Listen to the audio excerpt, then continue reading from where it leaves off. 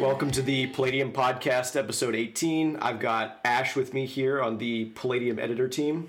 Hey, how's it going? But we've also got some Palladium writers here for this episode. Ryan Karana, who's written for us on automation, and Avitas Muradyan, henceforth Avi, who wrote a very widely read narrative and economic analysis piece comparing Canada's economic pessimism to stagnation in the late USSR.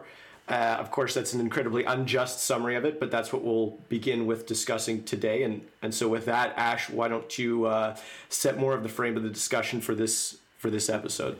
Sure. So the piece is called How Not to Build a Country, Canada's Late Soviet Pessimism. Obviously, we're trying to be quite provocative with that, but I think on well-grounded terms. That's basically what we'll be discussing today. I'm going to start with having Avi give a summary of his piece so we can have the main points on board. And then I know Ryan wanted to weigh in with some of his own analysis. He's quite well informed about the tech sector in Canada and the US alike. And then I think we'll be able to have an interesting discussion from there about how innovation development should be working both in Canada and the US, because a lot of the principles here apply on a more universal stage than just in one country. So, yeah, to begin, Avi, why don't you tell us a bit about what caused you to write the piece and the main points you wanted to get across here? Of course. Well, firstly, thanks for having me on the Palladium podcast. I've been following quite a few podcasts this year, and it's an honor to be hosted. So about the piece, the impetus was I came back from China around November of last year, and I've been in the city since then. And I was working in tech in China, and I came to Vancouver and continued working in the same field.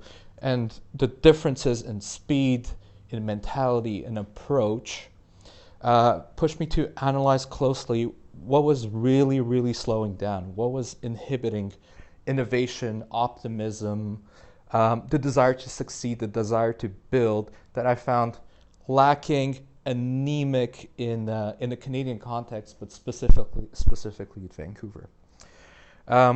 So the piece, I structured the piece in an experimental form because it's part narrative, part memoir, part economics, and part history. And the purpose of the piece was to set out an invitation to the public in general, to readers widely, as to what they think was causing this slowdown, this lack of optimism. And there's a little bit of everything a little bit of something for everybody. So there's the economics portion for people who are more inclined towards that. There's the narrative to draw people in, the stories about immigration, the stories about Canada's performance in the 1990s, manufacturing, technology, real estate, and so on. Right, so, and I cover quite a bit of ground with these different topics. So the main point of the piece and the comparison at the center, it's a little bit drawn out, but it's the psychological state that struck me as quite similar.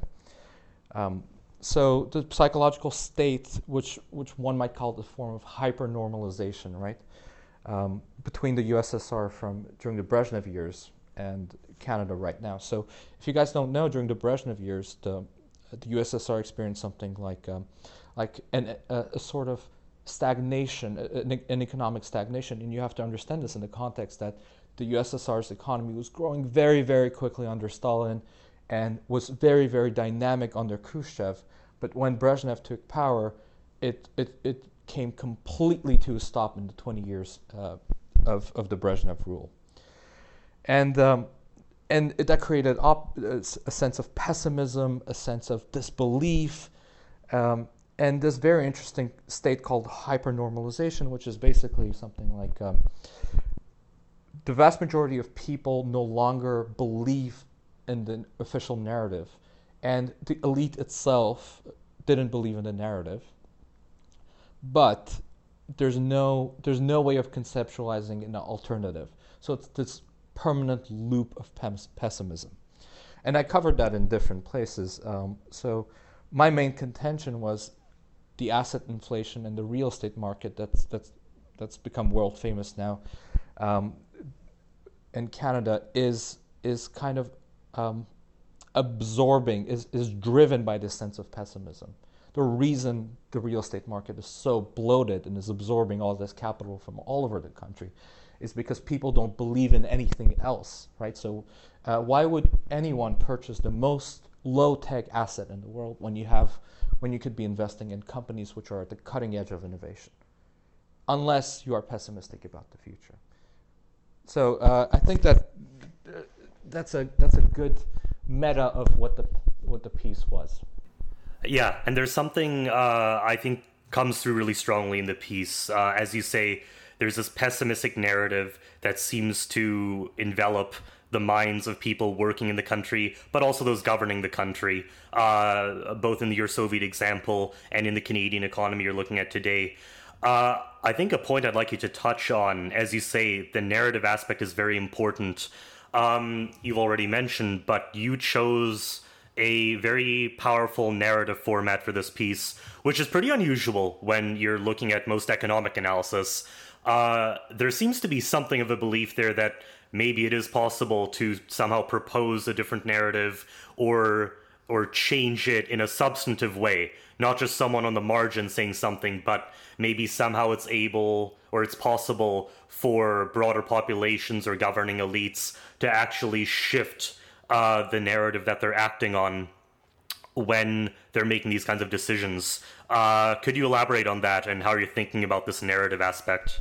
Yeah, the narrative aspect has a very specific role to play in the piece.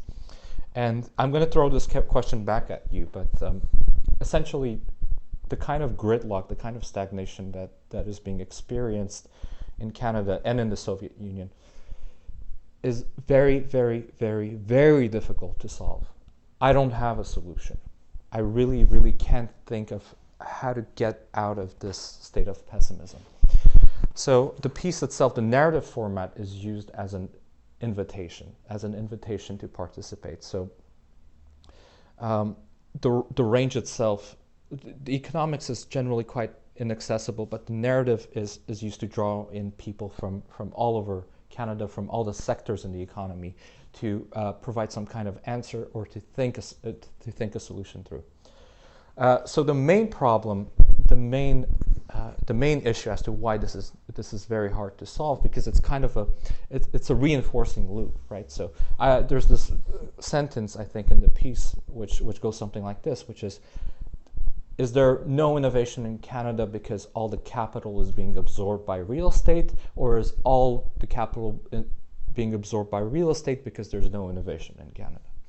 Right? How do you break that loop? So I'm going to throw this question back at you guys. How do you break out of this gridlock? Well, and so I think that's probably exactly the right point for our other guest, Ryan, to come in.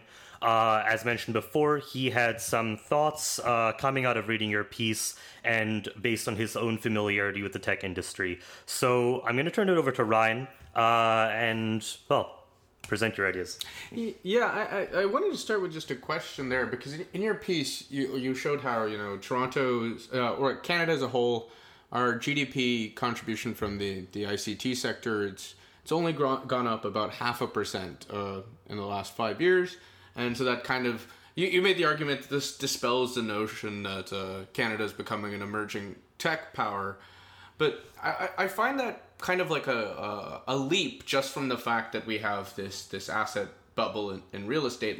I'll take that argument for granted that, our housing prices are quite inflated and there's a lot of rent seeking in land development. But I think that's a problem that's afflicting a lot of developed countries right now, especially countries with lower manufacturing bases. It seems bleeding money out of the land sector seems to be the thing to do. But in no way does that come as an indication that there is nothing else to do. It's just saying that there is this grift that's institutionally inbuilt, but there's innovation coming alongside it, and a lot of the gains to come from that, they're capturing it. So I'd like to frame it in this way, which is, a fundamental argument in your piece I found is that Canada isn't creating a lot, that a lot of this is an illusory creation. I'd like to turn that back and say, you know what, we are creating a lot. There are a lot of things coming out of Canada, but all those gains are, instead of being captured by the people that produced them, they're either being captured by countries like the States, which have money, or they're being captured by rent seekers in the real estate space. So it's a difference between creation and capture. Mm-hmm. And I'd like to see what you have to say about that. Okay, let me ask you a question. How many unicorns are in Canada? But is that the measure, I think, of a vibrant system? So one of the things that the Canadian ecosystem provides that very few other places do is a research strategy. Canada is well acknowledged as being the first country to develop a coordinated artificial intelligence strategy. 3 Turing Prize winners this year, 2 of which are Canadian-based researchers, and the third, Yann LeCun, was funded by the Canadian Institute for Advanced Research while he was developing deep learning, kind of the fundamental technique for all these artificial intelligence advances. A lot of the research in the automation space is coming out of here, including in self-driving cars. Uber's research lab is here. Even if it's not being commercialized here, that work is being done here. We are creating that value. Yeah, but does that necessarily translate into wealth, for the general economy, for the general population, right? Yeah, and so I think that's my point, just to say about the creation versus capture, right? You're right. There is research. You're absolutely correct, but it never quite flourishes into real economic or market power, right? So companies like Google, Facebook, Amazon have real market power on the world stage. They have real market power domestically. The question about the unicorns points to that. It's basically, yes, the research is being done. We have a lot of talented people. But why isn't that being developed, and why isn't that translating into gains for the wider Canadian economy, right? You're right. Now, and I think that's the important question to ask as well. And I'm not saying that we're capitalized on everything very well, but I think there's a different frame to present that in that requires more modest solutions than you presented in your piece.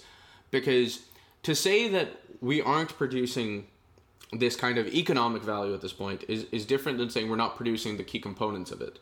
We aren't capturing the value for a myriad of reasons. One is a lot of the companies that do get commercialized out of here get bought out by foreign companies even before they get to grow. Another well-known phenomena is our IP flight.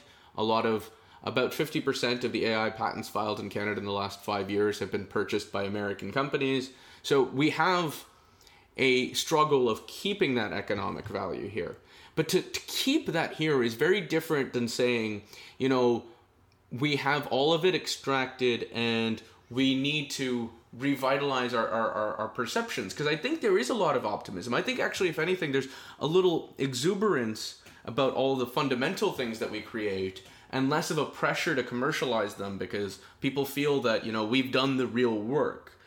And a response to that issue is very different than the response to saying, we live in a kind of Brezhnevite economy where everyone has this complacency and normalcy.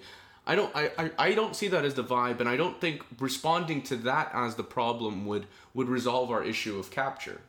There's something I'd like to bring up here, which is discussed near the end of the piece, and it draws on something that Palladium has examined in various articles on a number of different countries. And that's the role of the state in economic strategy and even economic life to an extent.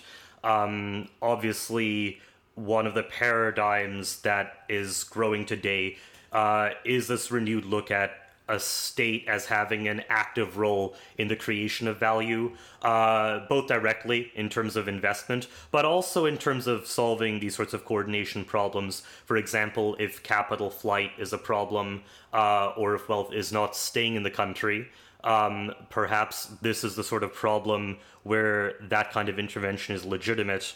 I'd like to bring it into the discussion because in your piece, Avi, you kind of have a discussion at the end, noting, I think, that Canada is not the sort of country where spontaneous economic growth has always occurred.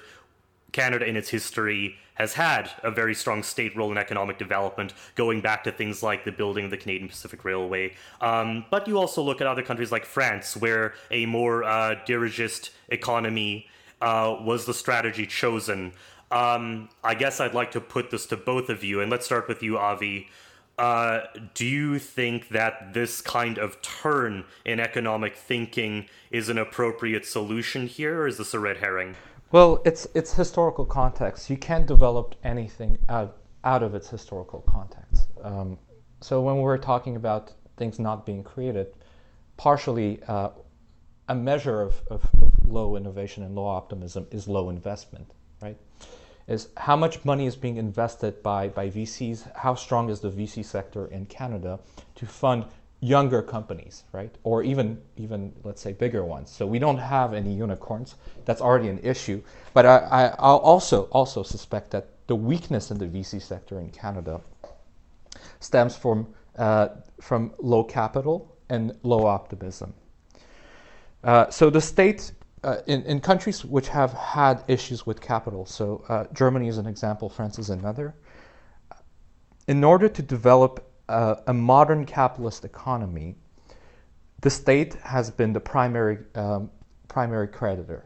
So the state would take on debts, invest in certain key sectors of the economy, and that capital would be then transmitted through these projects into the hands of capitalists who then reinvested into a modern industrial economy. Right? And Canada has not developed alongside the US and UK model, which were based on large trading empires in the 18th century, and there was already capital available on hand to invest in a modern industrial economy.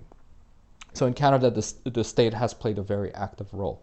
And when we're discussing innovation and the lack of capital, we have to understand that context, right? So how do you build a VC sector in Canada if there's not enough capital in the country to do so, right?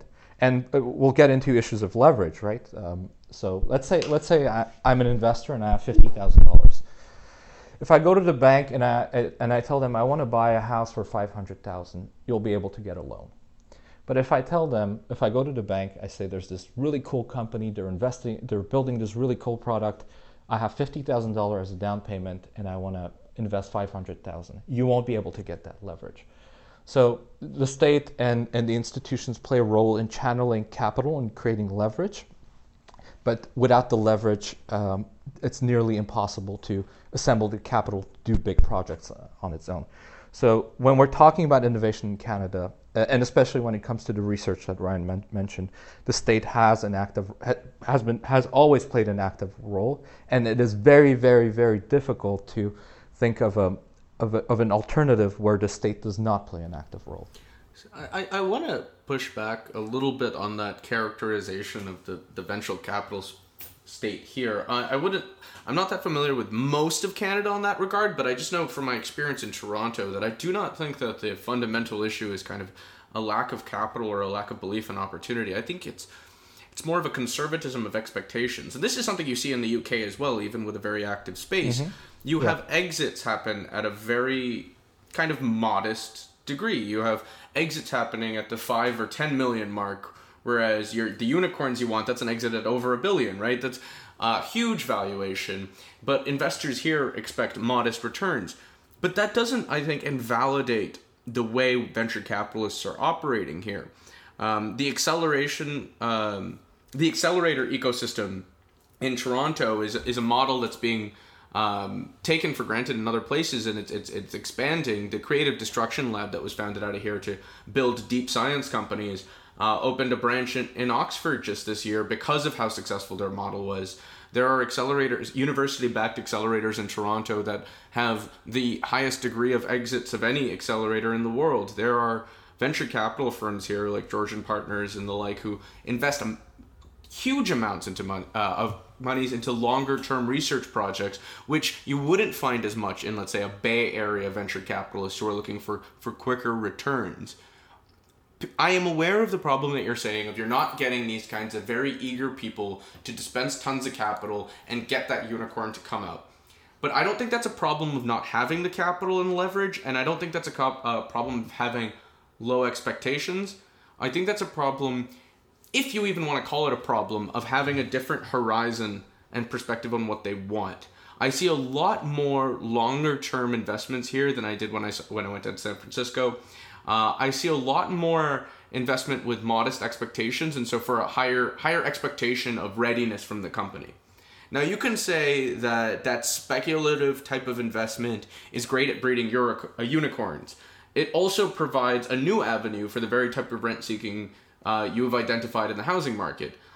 Go down to the Bay Area, and about at least 30% of the startups there are grifters trying to get some of that VC money, and they don't intend to build a product at any point in time, right? And so balancing those things is still a vital thing for venture capitalists to do, and they look at their own internal risk tolerance.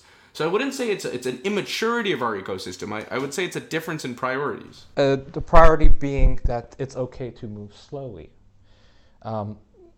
Right, and you're right, the mentality is different. There's an investment strategy and risk tolerance that comes into it.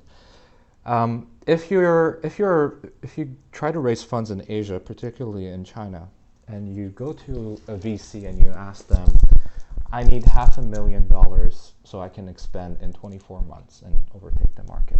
The response you're likely to get is something along the lines of, here's $2 million, do it in 12. So this emphasis on speed and market capture is tied very, very directly to how quickly the whole country is expanding, right? So people have high expectations from all sectors of the economy, and including the employees themselves, right? The salaries are rising very quickly in China. So it all ties into this look into the future and the expectation that things are going to be better and several times better, right? So your salary might double in 4 years. Your company will overtake the market in 12 months. So I wanted to ask you on that then. That exists in China due to the structure of their financial system. A financial system that, by any kind of independent looking at, is just completely nonsensical in its balance sheet. But it's based on this kind of idea that, we can do all of that because we need to move fast. And the expectation is that 99% of these companies will not return the debts they have to pay. But the few that will do so in such spades that it'll allow for solvency in the end. Now, that's a trade-off you have to make between the speed is have the winner no matter how many people we lose on, or our balancing act, which is more averse to that failure. And it's not clear to me that that Chinese approach is necessarily better in all cases. And I wonder if you want to take the rest of the baggage of that Chinese financial sector that sustains that ecosystem and bring that over to Canada, and you think that would be a good model here? I think something that would be worth looking at here as well, because we are trying to think about what is the mindset of states here. China and the US, both large countries, large populations, large capital bases, etc. Canada, a smaller country. In answering that question, Avi, I think it would be interesting to touch on how would strategies differ here between countries of different sizes. Because it seems to me China's clear strategy is that they want to start playing a hegemonic role in global tech infrastructure, the way that the US has been able to do. And there are very political reasons for that. A smaller country, that's extremely difficult, often if not impossible to do. And so I wonder if that changes the strategy. Certainly. So a lot of the innovation is officially supported by the state in China. So a lot of the funds are backed by the government. There's a lot of money going into technology, and they can adopt this kind of approach. Primarily for, I think the two main drivers behind it are a sense of optimism. The Chinese economy is growing at spectacular rates and has been doing so for about 20 years. If you're accustomed to those levels of growth, if your life is getting better year after year, if you're getting richer year after year, if your salary is doubling every couple of years, your expectations for the future are very different. And this transcends everyone. So the engineers in the company that you hire, the management, the investors, all approach investing from that angle, that things are going to get much, much better very quickly. But also, this willingness to lose people, this willingness to fail, is also not just optimism, it's partially this availability of capital. So that plays a role too. Now, the state plays an active role in trying to get Chinese innovation up to speed with the United States, and it's a model that could be that is interesting for Canada because we have a lot of also state-sponsored initiative, and they work quite well, and there's potential to expand on those, and not necessarily in the Chinese way of giving money to government-backed funds and try to get those investments going, but there's number of initiatives and even programs that can be used to support innovation that could be expanded. For example, keeping along with the spirit of a more managed economy, of a more directed economy in the Chinese style or the French style or the German style. It's not clear to me there what Canada really gains by imitating those styles, though. And so the reason why I said if you want to take that baggage is because our objectives differ radically as a middle-sized country compared to China or the States. And I don't think trying to replicate the Silicon Valley style or even the Shenzhen style is what's taking advantage of our unique strengths. And you have certain venture capital firms that are now starting to pop up in Canada. You know, Radical Ventures was just announced by former people at TD Bank, and they explicitly brand themselves as having a Silicon Valley style of investment. But if you speak to people there, they still have the same mentality that many of the existing firms in Canada have, which is we want to make longer term bets. We want to build stuff that's more infrastructural. And in all of those, the style that the United States has, or the style that China has, isn't perfect for it. You go to Silicon Valley and you hear people say, you know, this isn't the startup capital, it's the scale-up capital. You already come with something that's almost tested, and we build the infrastructure to bring it up. Canada doesn't have that yet. We build those tools, those components, and that's where our competitive advantage lies. And that's not to say we don't have to do stuff to capture that value more. I would love to see us retain more of the IP we develop, but it suits our competitive advantage more to be those people that have that IP, that have that kind of underlying technology that everyone needs, rather than, you know, we have the Alibaba or we have the Amazon, which costs a lot of money, which needs these quick short-term returns or like a lot of short-term cash flows to be sustainable. And to sustain that, you need a user base the size well outside what this country can provide. Yeah, you're right. I mean, we definitely agree on that point. Canada cannot completely replicate the model, neither should it. But what we should replicate, what we should look into is the optimism and the availability of and the increasing availability of capital, right? That's something that I would like to see in Canada, and I think it's possible. I'm wondering if you think that we're not optimistic right now, given... So take, for example, the Pan-Canadian AI strategy. I brought it up a little earlier, where the government picked three champion cities, Toronto, Montreal, and Edmonton. It's invested hundreds of millions of dollars. It's building out new companies that are doing these infrastructural tools for AI. There's a lot of consultancies coming up that are going and getting companies AI ready. A lot of them exist because of the investments the government has made. A lot of our research institute exists because of the investments the government has made. And as a result of these strategic investments, which combine capital with a pull for talent, you see research hubs for larger American companies moving up here. Uber moved their self-driving research lab up to Toronto. Facebook moved its AI research headquarters up to Montreal. And we're seeing a respect for what we're offering happen. We're seeing a global leadership on those points. And I'm wondering if what you want is even more money or a more direct desire from the strategy. That's not to say the strategy is perfect. I'm just saying that I see that optimism and that desire to be a leader in something very alive and well in Canada. In very specific hubs, and there's always this sentiment that it's never quite enough. Yes, there's some leadership, but it's comparative, right? We're not the best at AI. We have a competitive AI sector. We're not the best at certain things, but we have something that's a contender. also the size of those hubs, right? Compared to Shenzhen, compared to even more modest cities like London and so on, we're really not punching up, right? And you might get a few initiatives from the government, and those are great, but how much wealth is that going to create?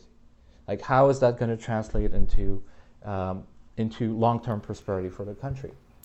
I just want to jump in here and reframe a little bit some of what we've discussed, because there have been a few points brought up that I think are going to be useful to bring together.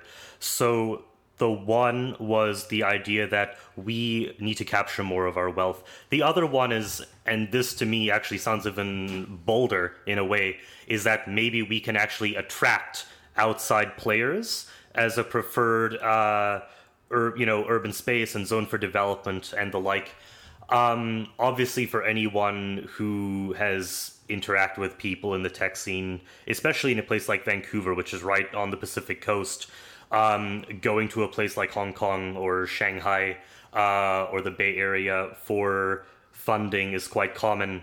I'd like to delve into the mechanisms, though, how to retain that wealth, how to attract people, and then how that resulting infrastructure can be scaled up in a way that is domestic, does build up the country, right? Because I think that's the unifying idea in this piece here, is that a state, in a sense, has an interest and a duty to build a domestic infrastructure that generates wealth in a way that's aligned with its natural competitive advantages. So, Ryan, since you had brought up that point, why don't we start with you here, and then we can get the response. I think that we're already seeing some of those things occur. Canada has its global skills strategy, which has paid in spades the last few years.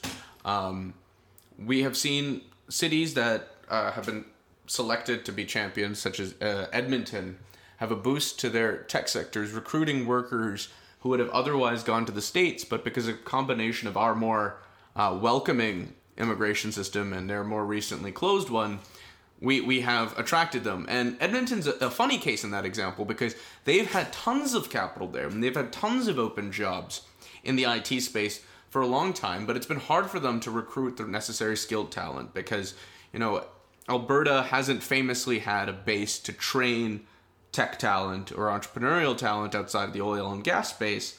And given how cold it is, they've even had an internal trouble of recruiting people from within Canada. But if you're coming from a country that you have the best grades in India and you want to make a career in Canada, Edmonton seems like a great place to start, right? And so it's a difference of willingness between bringing in that foreign talent and trying to relocate Canadian talent. And we've been doing that recently. It's not at fully consummated. It's not at full perfection. It's not redistributed in such an even way that we're leveraging each center's unique strength as of yet. But I see that direction occurring. At the same point in time, we see different initiatives popping up to try to retain more of what we create. One of the big issues that happen to a lot of Canadian universities is that they allow university-backed research to still have its IP retained by the PhD or postdocs that put their name on it. What that resulted in quite often is a flight of that IP to the States. But the Vector Institute, one of the AI research institutes that was championed by the government, they have a specific mandate to protect that IP. They own the IP that's created there, and they get to leverage that, and they license it back out to the authors.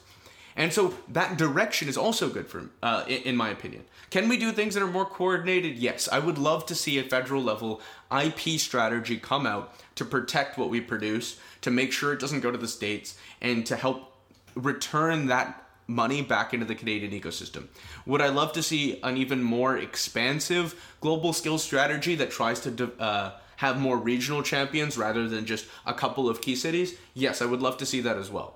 But I see the direction being good. I do not see the degree of pessimism that Avi has made out. And I wonder whether he thinks that, the steps we've made recently, those are steps in the right direction. Anything that can try to minimize flight outside of the country is good. But it's always insufficient. And the problem is partially geographic, because our southern border is basically with the United States, and it's so close. It's incredibly close. So every time, even when we bring talent from places like India who work in these advanced AI centers, what the main risk, and this has been going on for years now, is it's much easier to immigrate and to move workers from Canadian cities to American cities, even if those workers aren't Canadian citizens. So what American companies do is they go to these new tech innovation hubs and recruit and pay higher salaries, of course, because they have the capital to do so. And they bring those workers to the United States through the immigration visas, which are available to workers of American companies in Canada, right?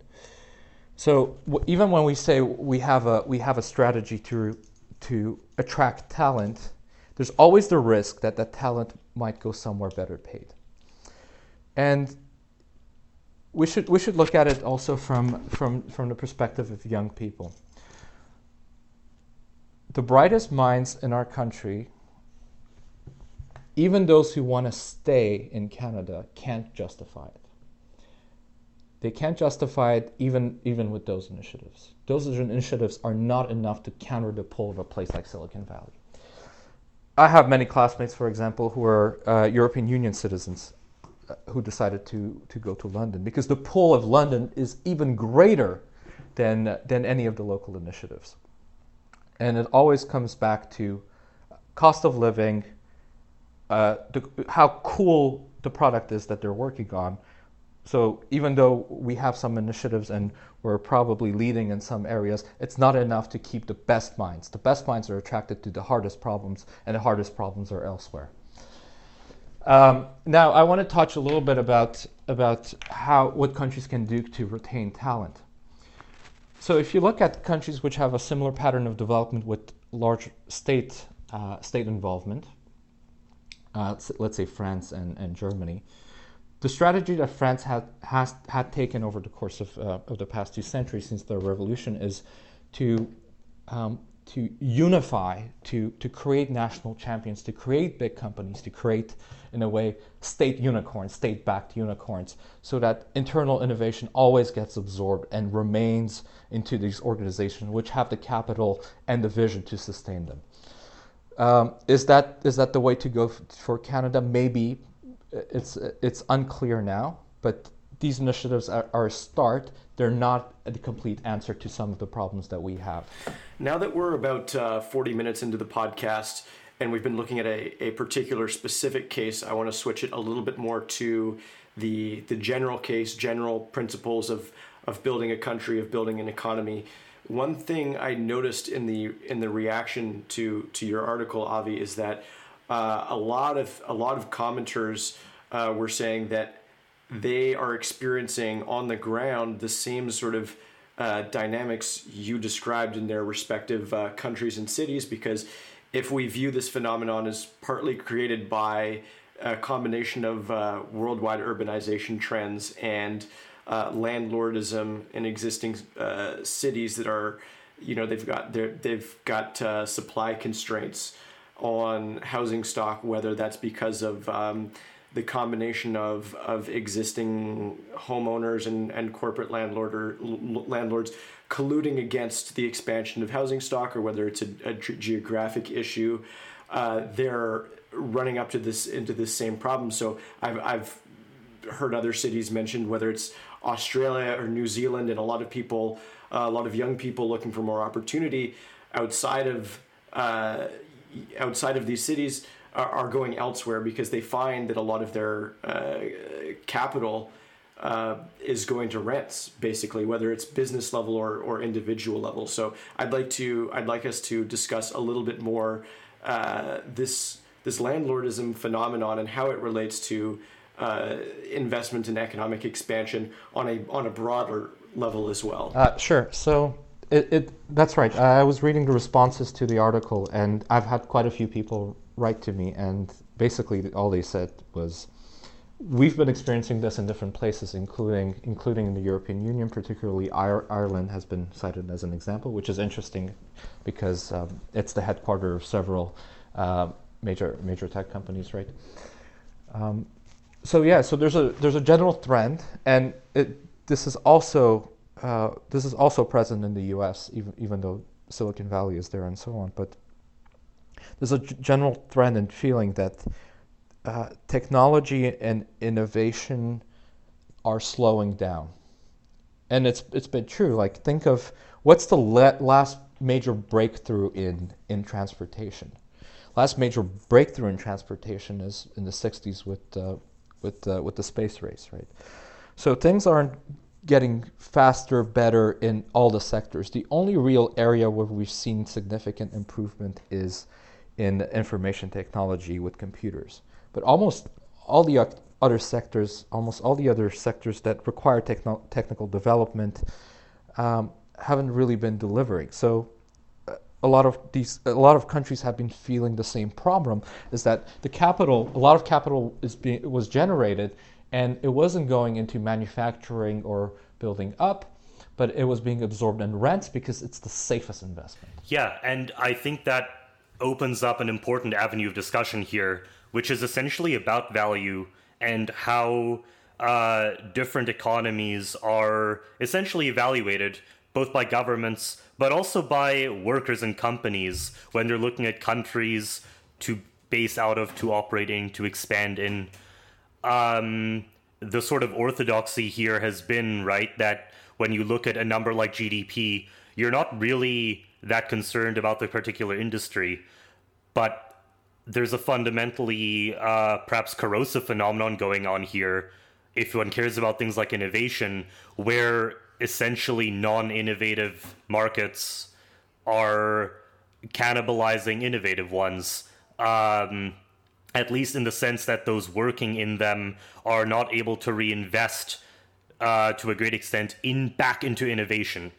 Their incomes and cost of living, etc., are being taken up by non-innovative economies. Housing here is a big one, obviously. One can also look at aspects of the financial sector. When it comes to the perspective of the state, I think we're definitely seeing a time now where this orthodoxy might have been able to survive when there was a kind of not monolithic, but at least integrated economic order under dominant American leadership. We're at a point now where innovation is actually a geostrategic issue. That's obviously driving a lot of the discussions happening right now. So I'd like to, and we've already mentioned cases about this, how do we build up second and third tier cities in a country when labor is moving outside? Is that a problem for us? I guess I'd like to put this question to both of you. What is the most important thing that a state can do in order to jumpstart innovation and economies that are producing essentially value, in the sense that you are building the infrastructure of the world? You are setting the institutional, technological, even legal norms by which other players have to operate. I'll open the floor to that. Yeah, I'll just jump in there because I have a little bit of a different kind of theory of what's happening with innovation right now. Not so much the kind of bits versus atoms thing that was presented by Avi, which I agree with in many respects. It's we don't see a lot of hardware innovation occurring as much, but a lot of it's because the hardware problems are getting tougher and they pay off in the longer term, and so they aren't as exciting to work on, and we won't see, even when people are working on them, because there are people working on them, we don't see their results as often. But I think that kind of hardware turnaround, we're reaching the precipice where it has to happen because the gains in software-based technologies, I'm not talking about, the apps like TikTok, I'm talking about improvements in like automation resources, won't be occurring unless either computer architectures are improved or computer hardware is improved at a faster rate than it is currently. And so there is more of an incentive right now. And also a lot of the point of automation technologies is to bleed into real world effects. If you want to automate a factory, if you want to develop an Internet of Things, if you want self-driving cars, those have to interact with physical things, and those physical components need to improve in order for them to be reliable. And so what we're seeing then is a pushback towards finding creative solutions to these things. And quantum computing investments are a great example of a creative solution to a hardware bottleneck problem. At the same time, we're also seeing governments kind of loosen up to the need for hardware innovation. Aviation is a great case. We've had innovation in drones. The FAA in the United States has recently reauthorized the testing of supersonic flight to improve airline speeds. Ontario in Canada is pretty bull on self-driving cars and has lifted a lot of restrictions for their testing so that the infrastructure can be improved. And a lot of the research on how to actually build the policy infrastructure for how to enable self-driving cars, because I think that's one of the real bottlenecks right now, less the technology of the car and more its interaction with the environment and creating the right environment. That's being done in Canada at the moment. And instead of the narrative of we don't see a lot of innovation in atoms and we see some in bits, I'd like to press the narrative that we've had these components be building out, but for them to actually build a concrete end product that leads to a perception of innovation, you need a lot of things to go right. First, you need all the components to be organized in the right way. And second, you need the skills and the talents of people to understand how to utilize those components. And this takes longer than it takes to build those components themselves. There's a famous thing called the Solow paradox in computing.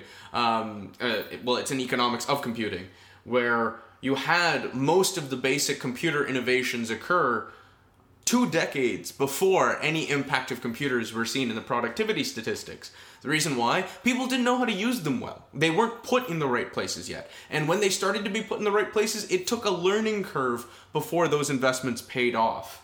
And so I think that's where we're at right now. We're at a place where a lot of components are coming out. The underlying aspects of innovation are coming out. But what we need now is the knowledge and the understanding of how to put this together, and innovation will come in the future.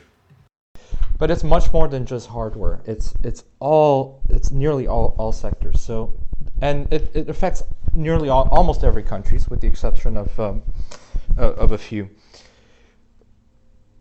There has been very little innovation in sectors outside what is considered traditionally technology.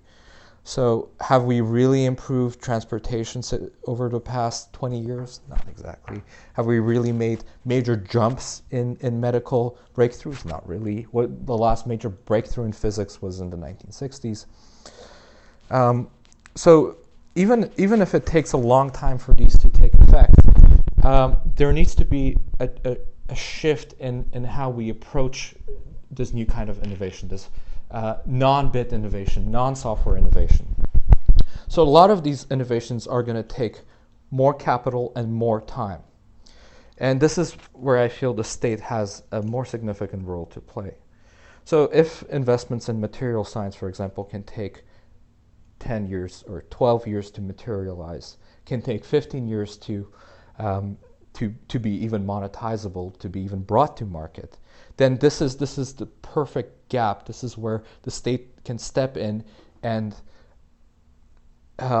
try to make a bet on certain technologies that will give enormous advantage to the countries that are able to develop them, but where private capital might be a little more skeptical or might be unable to stomach that kind of investment. So I think a good turn to take here would be a sort of politicization of this discussion, because the debate here, I think, is a little abstract. We're talking about decisions that could be taken.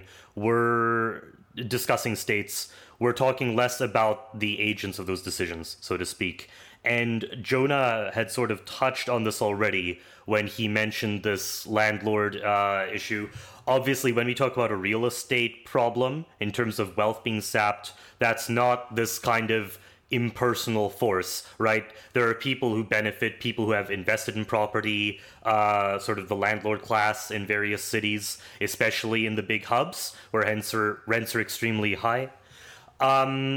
It strikes me that when we're talking about innovation in this way, the beneficiaries, the drivers, and so on, we have to kind of come to this question: what are the classes that drive innovation in this way? What are the classes which stifle it? Because as states make these decisions, there is a political competition that goes on there. Obviously, in a number of cities now, you've had movements that want to radically deregulate housing development in order to increase the supply side. They tend to see things like regulation in that sector as protecting a very entrenched class. And Avi, based on your thesis, that's protecting a class that is stifling or at least absorbing the proceeds of what innovation does occur. And so, Avi, I want to start with you on this one. Let's bring some class analysis into this. Who do you see as being the real agents driving innovation then? Who states should really be looking at as allies if they're pursuing those policies? So a central thesis of my piece was that innovation is driven by young people with technical talent. And I absolutely believe that. I've seen it with my own eyes. I've worked with these people. These are the people who are willing to do the 12 hours a day required to make an innovation happen. They're the people who are willing to change the world. And this class needs to be valued much more significantly by the powers that be. There's a lot of talk about immigration and skill development and investing in education, but we need to think about this class as specific people with interests and with specific incentives that they respond to. Now, while the state has this narrative that we want to invest in education, create this kind of innovative class, support this technical talent, what a lot of the state is doing is through, let's say, municipal political machinations, or through bureaucratic slowdown, or through maybe even a generational gap, right, is slowing down and creating an environment which is hostile to innovation, creating an environment where these young engineers, these young computer scientists, these young programmers don't want to work in anymore. And stifling, for example, development in housing, and it just, all of that friction against this innovative class creates a sense of pessimism. So that's a good overview, I think, of what the class aspect of that is. It's property, then landed classes, older generations, older stock heritage Canadians who are holding back this innovative class that's coming in. I agree in some respects. I think I've touched on this issue in the stuff I've written for Palladium, because since the Industrial Revolution, effectively, when we invented the method of invention, innovation was taken to be as something scientific, taken to be something as a given from certain processes and incentives, and we expect an ever-expanding rate of it. But I think fundamentally, innovation, it's more than just young people who are skilled with what you said. It's also it's a communication-based thing. It's about putting people together and mashing up and create, and that creativity that flourishes in that environment. And where Canada isn't as innovative as it could be is because of how small our population is.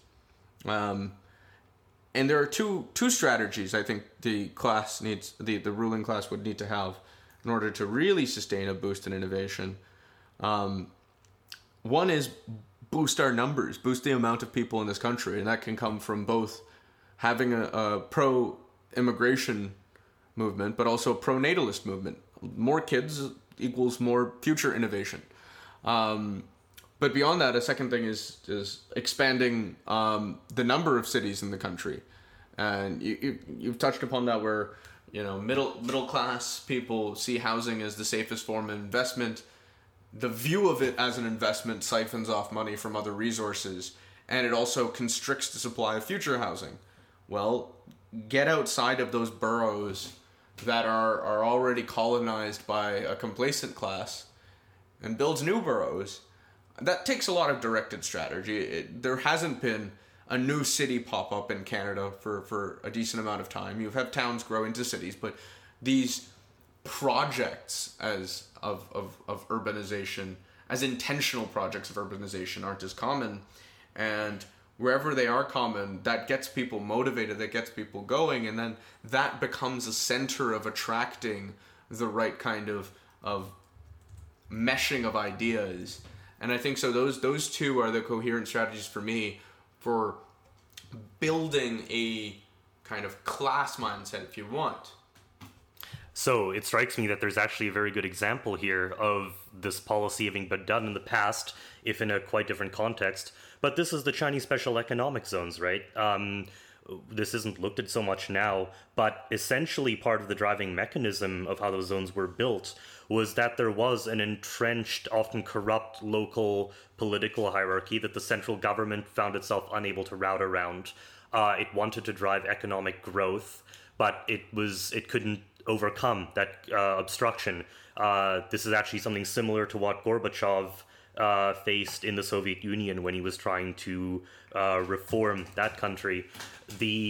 China had the benefit, in a sense, of being a country that had not developed as widely as the Soviet Union had. They were able to use the special economic zones to this effect, literally building new infrastructure, new cities, new zones of innovation that were able to route around the local hierarchies. And I touched on this in my own piece a bit on charter cities that I did last year. This was a way that the central government ultimately strengthened itself. This was a very statist move, even though it was done through the method of localization and of privileging experimentation on the local level. Ultimately, though, that diversification of economic and political power was something that really strengthened the Chinese state. Is there a lesson to be learned here then? I know at least one, keeping on the Canada case, Premier Bob McLeod in the Northwest Territories has invoked special economic zones as a way to jumpstart growth there. So I put that out there. Is this a policy we should look at? Is that how we can develop our cities, or is there another strategy here? The answer to these questions is always, yeah, maybe. We don't actually know if these policies are going to work because, first of all, they're reliant on... There's a few assumptions here, and it's going back to my point as to why I think there's no real answer to the problems that I brought up, and I'm just inviting people to think about those generally. So this assumes that there's a general political will in jumpstarting innovation. I mean, what incentive is there for people who are in rent-seeking positions, people who are entrenched enough in the bureaucracy or who are entrenched enough in the cities to think about a solution? Where is that political will going to come from? The other one is the question of competence. Okay, there's a political will to build these new cities, but we've never done it before, and that's going to be a major impediment to creating any kind of alternative to the cities which are being bottlenecked right now. So in the case of China, the special economic zones were being managed under managers who knew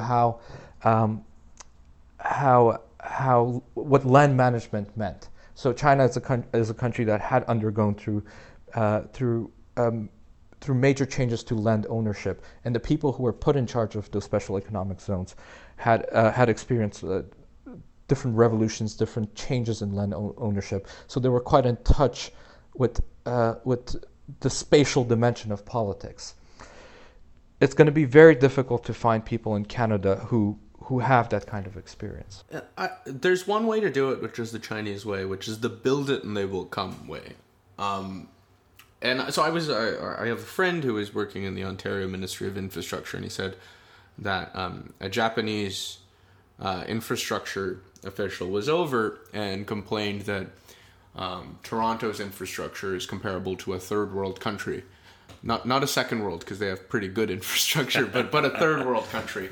And one of the insights I got was, Toronto has a very limited map for its subway infrastructure and all the development pockets around it, and doesn't expand further. And there's a philosophy here that, there isn't a critical mass of people, so we shouldn't build the infrastructure further away. Whereas if you go to East Asia, be it China or Japan or Singapore or the like, it's the mentality that, the development will come to wherever the state-backed infrastructure is. So build that subway first, and pockets will spread about it. And that kind of short-term losses will be recouped when people move in and they start businesses and they make a living in those neighborhoods. Do I expect our cultural philosophy to change, that we're going to build first and expect return second? Probably not. But the first strategy I suggested wasn't to build a new city. The first strategy I suggested was have a lot more people.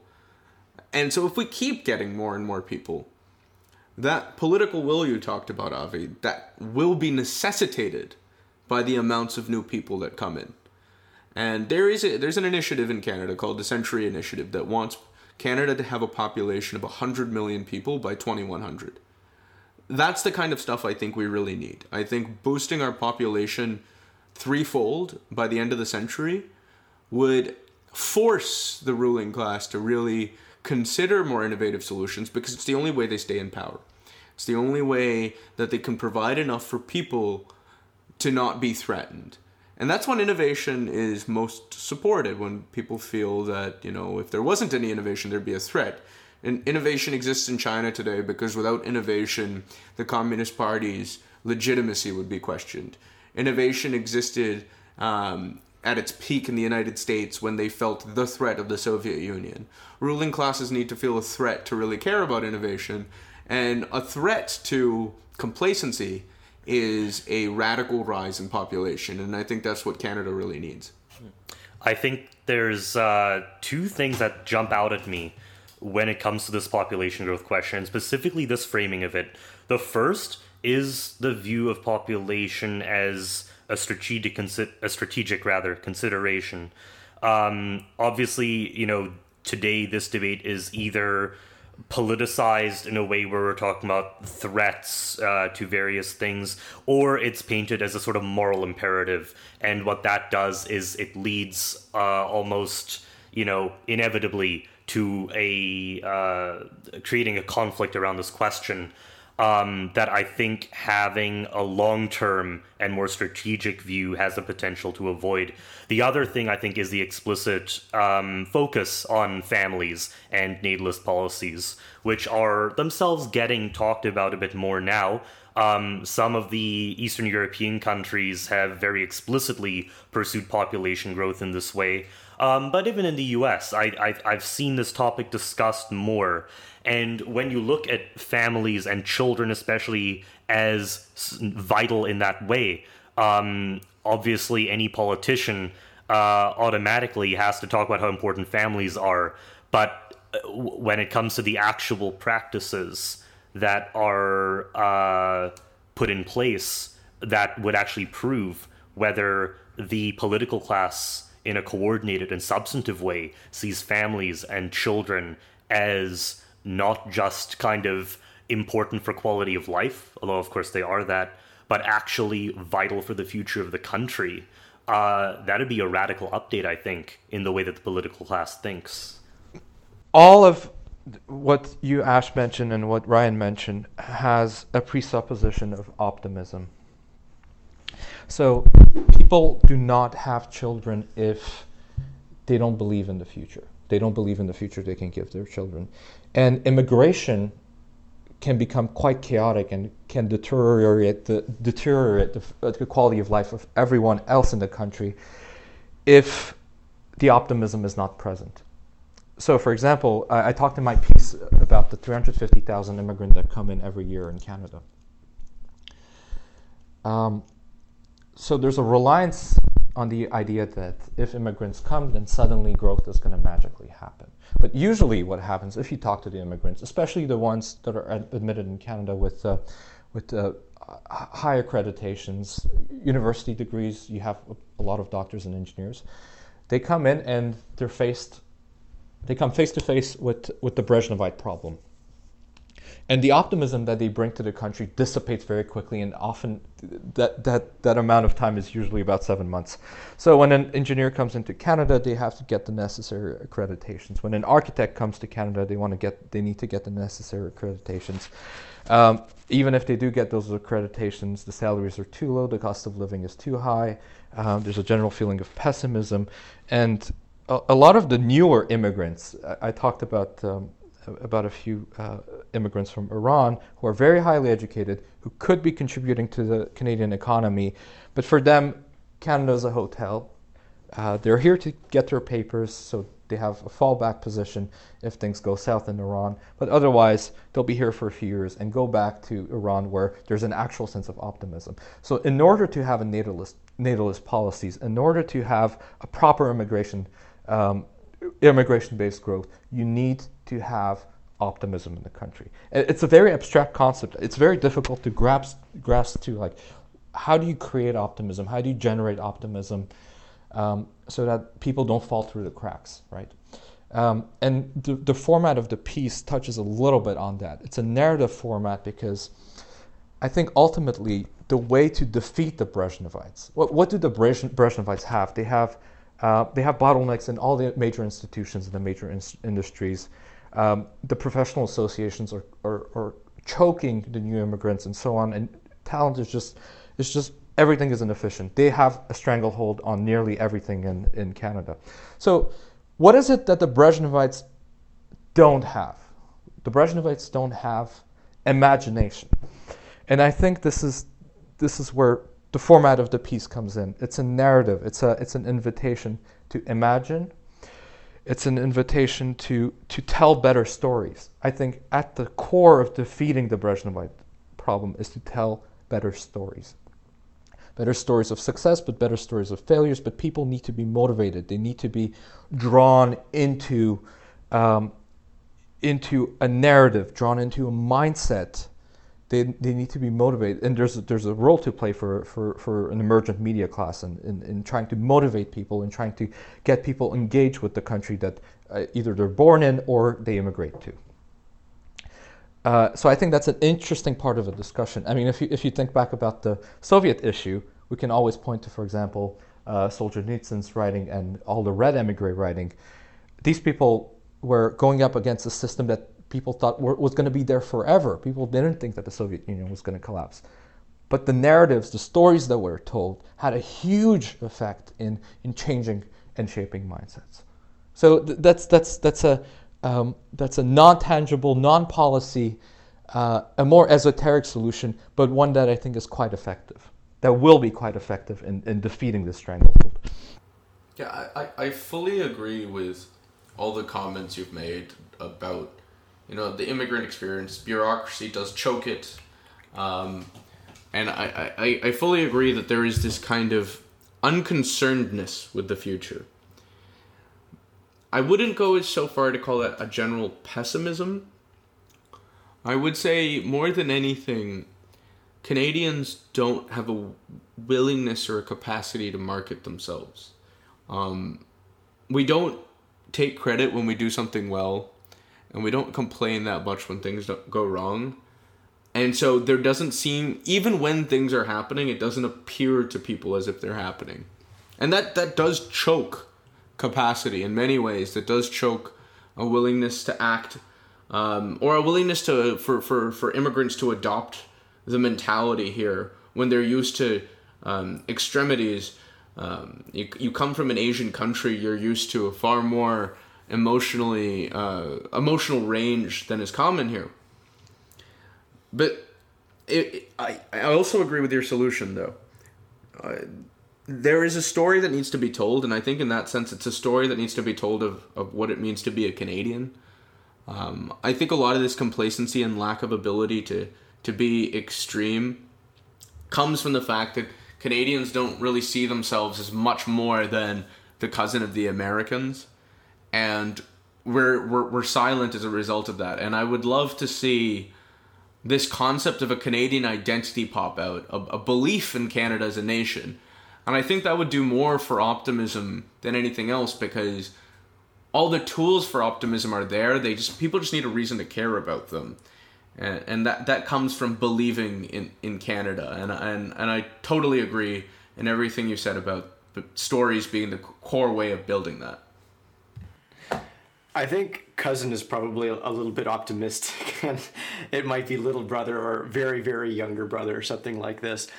One interesting thing I think is that I've met various immigrants in the Bay Area who maybe 10 years ago would have said, leaving my home country and coming to the U.S. was the greatest thing I ever did. I have no intention of going back to my home country. I want to get U.S. papers. I want to stay here. I want to build my family here. This has slowly started to change over the last couple years, I feel. And more people I run into say it's not just an economic problem that the rents in the Bay Area are too high. It's that since maybe like 2012, American society has been going in a certain ideological direction, and many of these immigrants are not comfortable with that ideological direction, specifically given their own experiences in their home countries and what they're used to traditionally. And so often what I hear is, okay, I'll put in my tour of duty in a major tech center in the US, and then I'll go back home where I have my extended family, my traditions I'm comfortable with, the culture I grew up in, and I'll work remotely, or I'll use some of my skills to benefit my home country. The worry I have with Canada and the US is that because this cultural difference does not really exist in the way that it would between, say, the US and Albania, that there's really no compelling reason to block this brain drain of people in Canada just moving down to the US for better economic opportunities. Because as far as anyone's concerned, down here, the cultural difference is something like, oh yeah, you guys have Trailer Park Boys in Canada or something like that. Or, you know, a couple shows that they can think of, or a couple, you know, big Canadian figures that made it in the entertainment industry or Hollywood, that sort of thing. So my worry is that, you know, state efforts to promote Canadian content as it is in Canada simply isn't enough. Like it's just not enough to prevent that kind of brain drain. Yeah, definitely. I agree. I absolutely agree. So I think that maybe Canadian content is not actually the right way to think about this. This is, and I think for a lot of smaller countries, this is the case. Governments will kind of try and create kitschy local media alternatives to the hegemonic cultural forces like Hollywood. And, you know, it's sometimes it creates this kind of cultural fondness that in Canada a lot of people have for CBC. BBC in the UK might actually be a better example of actually creating alternative domestic media because it has a global reach. I actually think that when it comes to, Ryan phrased that as Canada has to sell itself better, I think that's actually a more global mindset. This is not just a matter of like a government or a state convincing its own citizens that it has some kind of cool local alternatives to stuff other countries are doing better. It's that it actually has an advantage. In a non-cultural area, think of finance in Switzerland. Think of what Singapore accomplished with the industries that it thrives in. It was able to not just convince its own citizens that there were like basically baseline acceptable local alternatives. It was actually able to convince the world that it could provide something superior, that could punch above its weight. And this is the danger, maybe, with states becoming too domestically minded. They can forget that by virtue of global anarchy, if you want, they will convince their own citizens by convincing everyone else. That's the way that you can actually attract people to stay somewhere, because they know that they can go abroad, or at least that other people abroad are seeing their country in the same way that they are seeing it. The example that came to me, Jonah, when you were talking about immigrants in the Bay Area is the experience of international students in Canadian and American universities. Like 20 years ago, it was quite common people would want to stay afterwards. When I was in university, there were a lot of international students from Asian countries, from Europe, and most that I knew ended up going back. And I think when you look at the numbers, you see more and more people are going back. And I think that the narrative, if you want, that those students accept about the country they've come to plays a strong role in that. And in the case of a place like China, their ability to accept a different narrative, that China is now a leading power, for example, also plays a role in that. Yeah, one interesting thing that I've heard recently is that a lot of Chinese Ivy League graduates in the U.S. Actually love to go back, because then the industry they immediately select into is Ivy League preparatory programs, where they make hundreds and hundreds and hundreds of thousands of dollars providing sort of like occult advice on how to get your child accepted in a U.S. Ivy League school.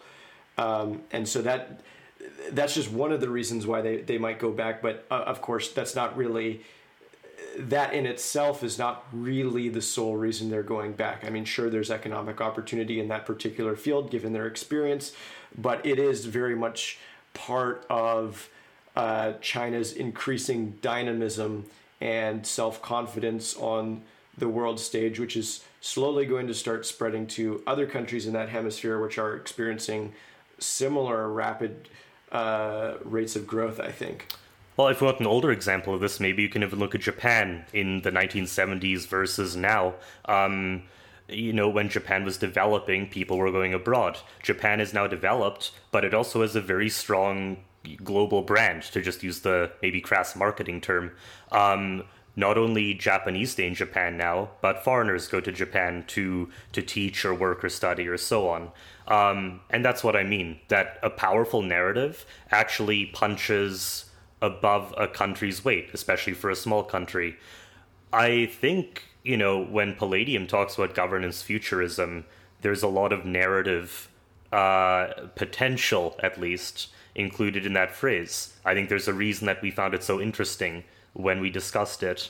And, when it comes to Avi, your piece, I think that part of the reason that it caught my eye, at least, is because with that use of the term Brezhnevite, with the comparisons to the Soviet Union, this is not a comparison that is usually made.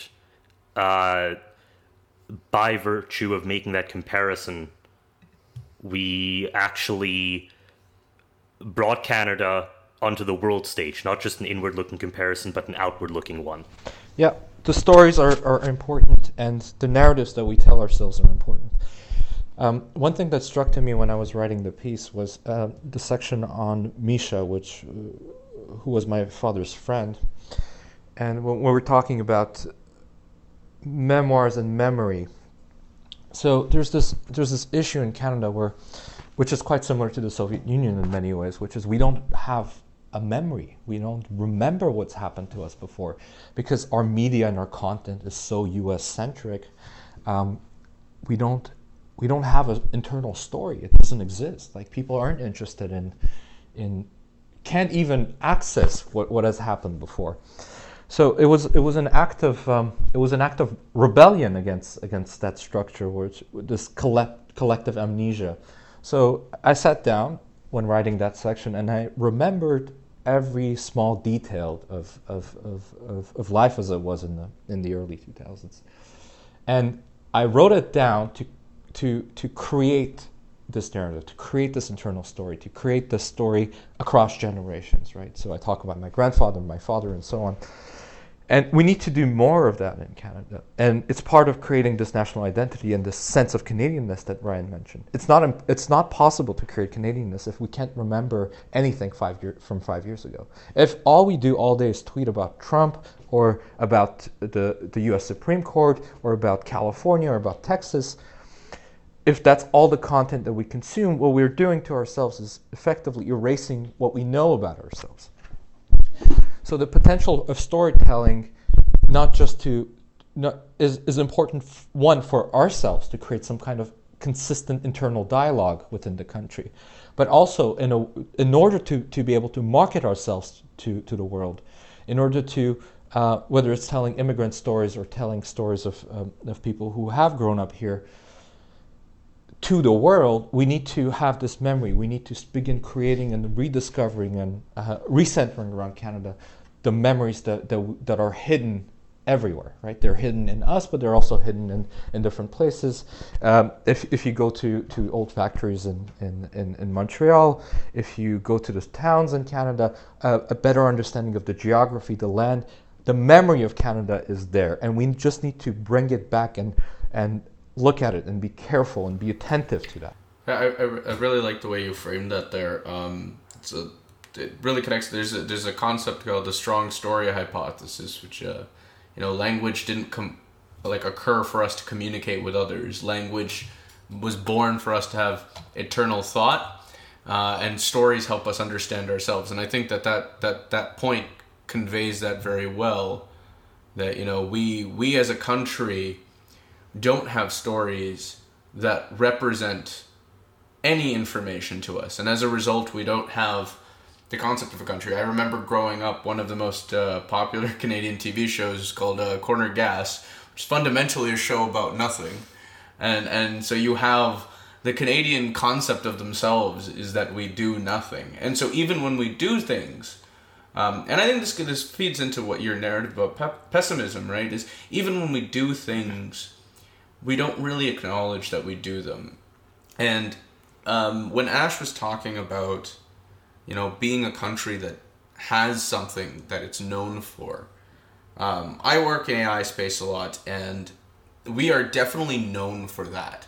Everyone sees us as a leader in that, but you talk to Canadians themselves, and they don't even perceive us to be leaders in that, because we don't actually have a story. The only time I've seen a story published on the history of Canadian AI and how we've done more than anyone, like any other country in sustaining the field, was in an American magazine. It wasn't even here. And so that's very, there's a collective amnesia that results from not having stories to tell about ourselves. I think that it strikes me that an important aspect of sovereignty here, one could think of it this way, is something like narrative sovereignty, right? If you're a country that really has autonomy in the global space, part of that autonomy is being able to have an understanding of oneself and also of the world that comes from a domestic there's ways you could put the sense of life, culture, values, but basically from a source within the country and its understanding of the world. I saw a very vivid aspect of this not being the case in Canada recently when I was walking by the climate strike march in Toronto, and as I was walking by, whoever had the mic was leading the crowd in the chant about Trump, and a friend of mine who was going by saw an abolish ICE sign. All these aspects of American political narrative, which essentially had entirely colonized and taken over the local discourse as well. So the ability to create narrative sovereignty is probably an extremely important aspect of statecraft, in a sense, and one that I would say likely has something like best practices. The danger here is obviously a relativism that one can fall into, which should be avoided. But there's certainly something to be said for the fact that if you are essentially if you're importing wholesale your view of the world from some other power, even if you have something like institutional autonomy on the inside, it's hard to see how you really have a state that has a deep level of autonomy and ability to act in the world. I'm from Montreal and I'm a Quebecer, so a lot of Quebec culture suffers from another pole of attraction, right? So all the great Quebec comedians, writers, and artists, and actresses and actors all spent at least 3 to 6 months of the year in Paris, right? So it's a place that no one wants to be in, and no one wants to talk about, and no one wants to hear about. It's like Canadians want to keep ignoring their own existence, their own problems, which are very specific to them. And the opening paragraph of the piece was about this apology about having the problems and even discussing them. It's funny now that we're thinking about how to become a sovereign nation, how to forge a Canadian story, that we need storytellers. It's an intangible asset, and again, like, how do we go about creating a narrative? What are the institutions that we need? And maybe it's just a few people, right? Maybe we don't need as much. This is something which doesn't require an enormous amount of capital investment or structural changes. It can be done quite easily and quite quickly with a very dedicated, almost startup-like mindset, right? Yeah, and I think that that's part of why this was, I think, an important and a useful stage to bring this to, because we kind of, in the course of this discussion, we started on a lot of policy talk, but there's, and I think this is something that we've kind of discussed both explicitly and implicitly on the Palladium project. There's a way in which policy talk is kind of used as a way to depoliticize discussions. Everything is just better management or better practices. Policy discussion is actually important because it is deeply political. And I think that what came through in your piece, Avi, was, and through the narrative format especially, was that these seemingly abstract policy discussions, and you included economic graphs on growth and the like in the piece, they are all reflections of very political questions that can't just be avoided. And, for countries that kind of, and one could perhaps say Canada does this, tries to survive on this brand of, being the global nice player, more or less, that is basically stable, has good growth, to avoid facing these tougher questions of statecraft. And, how does a country that wants to be a great country conduct itself? It's also an escape method. But I think what comes through here is that you can't actually escape that permanently. So I want to open the floor here quickly to if either of you, Ryan and Avi, have some final thoughts, and then we can hand it off to Jonah for wrapping up. I think that where the direction of the conversation headed, I agree wholeheartedly that this need for Canada to assert itself, to view itself as something. I think one of the reasons why I have optimism in that regard is because we have such strong foundations and we have such a strong pull to come to Canada. And I see us going in the right direction. There is much work to be done, but I don't see a pessimism. And I hope most of my colleagues don't see a pessimism. And we see this as something that this can be overcome. Any slump that we're in, anything that we're losing, and all we really need to do is be proud of ourselves and market ourselves well enough to take advantage of what we've already built, and our rewards will come. We have some really great people, and one of the ways to keep them here is to give them a purpose to be here. Pay and wages and cost of living are important, but ultimately there's a frame to it, and that frame is the story, is the purpose, it's the unifying energies. So the part of the piece, I hope it had this effect, and I feel it had from the responses that we've gotten, is it has invited conversations around that. And if I've done that, if I've touched someone, then I think that it was worth writing it. What I've liked about this particular podcast is that it's been an excellent sort of theory extension of the article, which everyone should read if they haven't already, and I'll be sure to link it in the show notes. But this self-conception, this sense of purpose, this understanding of what a nation is in the minds of the people, part of that nation, I think is really crucial. Avi, you're totally right. Everything else is kind of downstream of that, and each nation has to kind of decide within certain historical bounds what that story is going to look like, and it's going to radically differ across countries. But I think in the particular case of Canada, I'm not sure what the mechanics there will be. I'm not sure what the precursors are for that story to actually take root and animate people, because I think that even more so than America, in Canada, a lot of people are not on the same page about what's supposed to be done and why we're all here and that sort of thing. That's precisely what makes this a very interesting question of statecraft, I think. On that note, I think, maybe there's room for a future episode to talk about the mechanics a little bit more and how it should be done by a state or an organization or a community, but we'll have to leave that for another time. So in the meantime, Ryan and Avi, thanks for coming on the show, and we'll see everyone next time.